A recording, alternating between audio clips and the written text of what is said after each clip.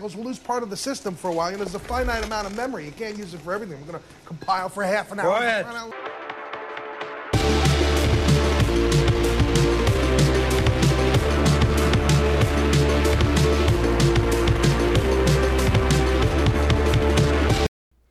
Casting from the deep depths of cyberspace, this is Darn IT Podcast, Cybersecurity Made Simple, and I'm your host, Darnley G, Chief Technical Architect of Darn IT Group.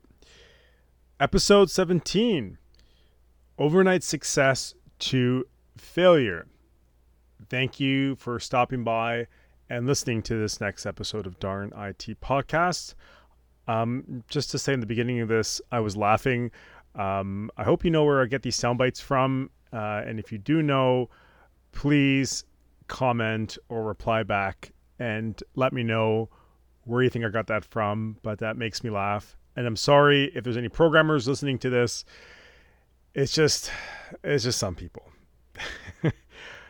So what I mean by overnight success to failure, as most of us are working from home during this pandemic, there has been a particular software that we've talked about in previous podcasts, and you hear it all over the news. And I felt like that this is some time to sit down and specifically talk about sort of this app in particular. But we use different types of communication platforms, and I understand there's different platforms like WebEx, Google Hangouts, Duo, Skype, etc., so forth. And these are the major players. There's other apps being used out there, video conferencing apps being used out there, but I'm just speaking kind of lightly on the most common ones. But the one we're going to focus on again today is Zoom. And I'm sure everyone's sick and tired of hearing about Zoom this and Zoom that, but really everything changes in the digital frontier so quickly, it's not even funny. So understand that we are trying to give you the best information at the quickest time possible. So we have set aside certain episodes, but we push them kind of aside so that we can get this information out to you guys as soon as possible. And the reason we pick on Zoom isn't because we're mean and nasty. It's because Zoom literally had an overnight success, which is great for any business in particular, but there is a potential issue when our privacy comes into concern here, especially if a business is operating at this capacity now, seeing as most of the employees are working from home. It is very important to keep an eye on these things so that you're using the right applications for your business that is the least concerning for your operations from failure or from interruption. So Zoom went from 10 to 200 million users literally overnight. And this can strike any problems for really any business. If you're running a business and you all of a sudden get 100 million orders overnight, that will overwhelm you. That is a given when it comes to business. But like I said, there's a lot of transactions going on through Zoom. There's been a lot of vulnerabilities with Zoom over the last year. So when everyone's using this application, it tends to sort of raise a few flags when it comes to the overall security of this application. Now, with the coronavirus and the COVID-19 global health concern, there have been new ways to profit from this. Cyber criminals have found different methodologies, social engineering attacks, malware attacks that will and have compromised businesses of all shapes and sizes. And they're doing this because they know that they can ride on that wave of fear, the wave of the unknown. And they're doing various different types of malware attacks, phishing campaigns, scam websites, all the way to malicious tracker apps. So this is a big concern because they are literally setting up various digital landmines, as you will, across the landscape of the digital frontier and trying to find the best method to trick the most amount of users. And that's a problem, especially with an app like Zoom.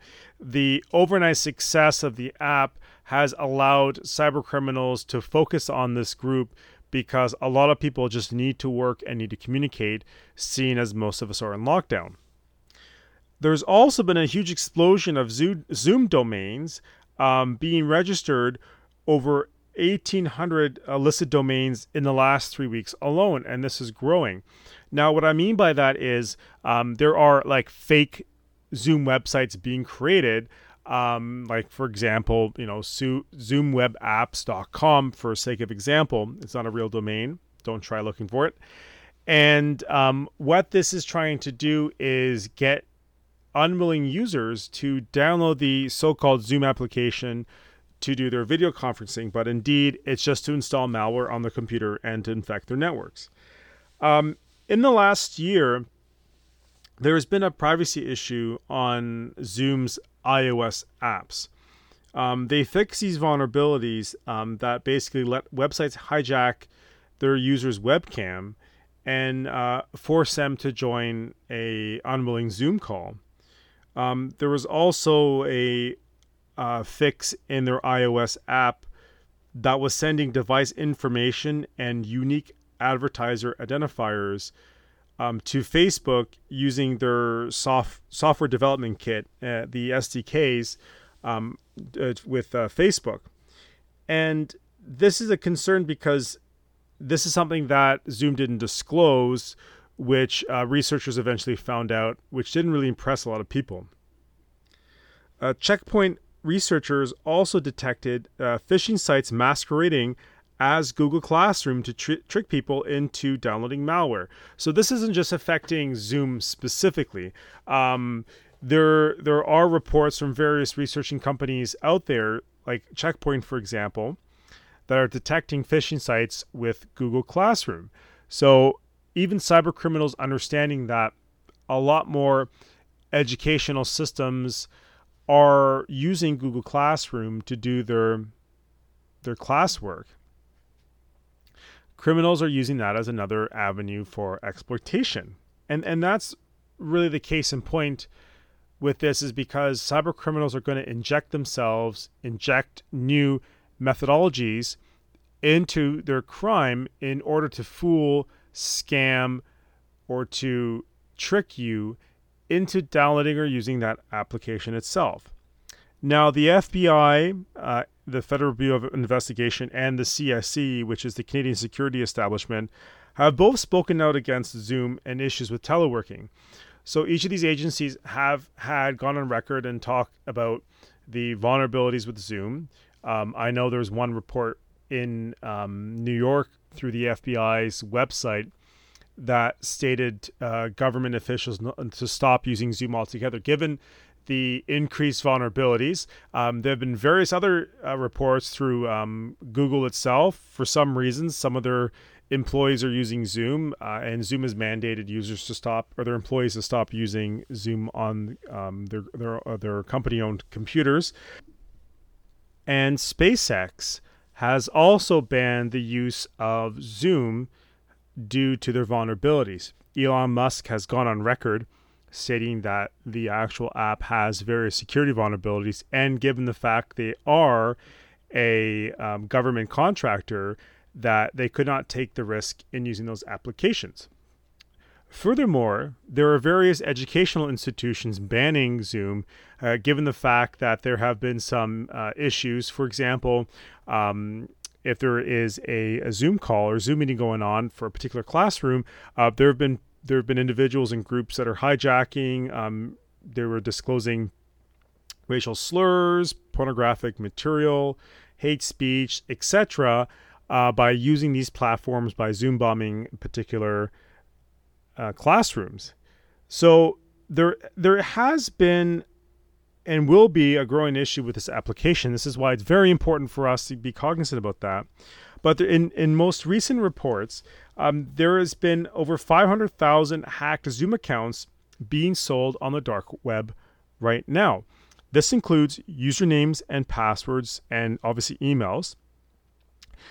These credentials were either gathered through credential stuffing. And to those who don't know what credential stuffing is, on the sort of the top level is basically someone getting some credentials from a leaked source and trying to use that information on a particular application or forum. So, for example, you may have got your information stolen from a hotel you visited a few years ago.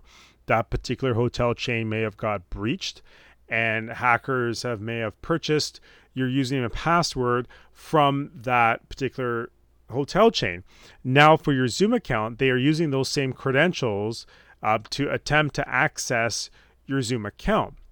And the reason why they do that, and I'm sure most of us here are guilty of this, is the fact that humans use the same password for more than 2 websites. And that's a stat that is true even today. So you are probably guilty of this, and I'm sorry for calling you out on this, but it is true, and everyone I've spoken to has sat here and admitted to me, Darnley, yes, I've used the same password more than twice.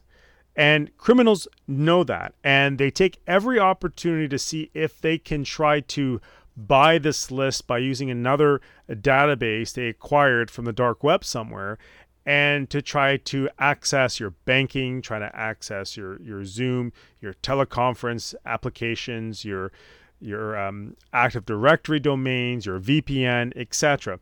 So you can understand that even though you may think your password's super secure, you're not aware if there is a particular website that you've used your password on was actually leaked from a previous attack a year or so ago. And nothing's ever for certain. So the general rule of thumb, and I will talk about how to change your Zoom password for those who don't know. But, and I've beaten this drum over the many years. Don't use the same username and password for multiple online accounts. So if you have, for example, let's use Zoom and Facebook for sake of example. If you're using your Facebook password for your Zoom password, how easy would it be for me if I were to get the database from a Facebook attack, for example, and use the same username and password on your Zoom? More than likely, if I have thousands upon thousands of usernames, I'm sure over 80% of that list would be the same password because we don't change it, right? So that's very important. Make sure that you do create unique passwords and change your username for different websites. So if you're listed on various teleconferencing applications, for example, let's say WebEx, Hangouts, and Skype, for example, it's best to change the username for each of them, but also use different passwords. So if, for example, if Skype ever gets breached, at least the password for your Hangouts would be different, and then the password for your WebEx would be different. And that would be the best thing. So how do you change your Zoom password? So right now, if you're saying, okay, well, that's great. So my password may have been stolen. So what do I do? No problem. I'll tell you right now. Go into the Zoom web portal. Go under User Management, go to Users, click on the email address, edit, sign in password. Enter a new password, a unique password that you've never used before, twice here. Click on Save Changes, and click OK to sign out on all devices. So that makes certain that any other accounts you're logged into on your mobile device, tablet, laptop, desktop, whatever, that you've logged out, so that you would have to enter the new password in order to use that new application with the new password. So I really hope you took something away from this episode of Darn IT Podcast. Thank you so much for listening to Darn IT Podcast with Darnley G. If you like our show and want to know some more, like or subscribe, or please leave a review. Remember, look both ways before crossing the information superhighway. Safe computing, everybody. Bye.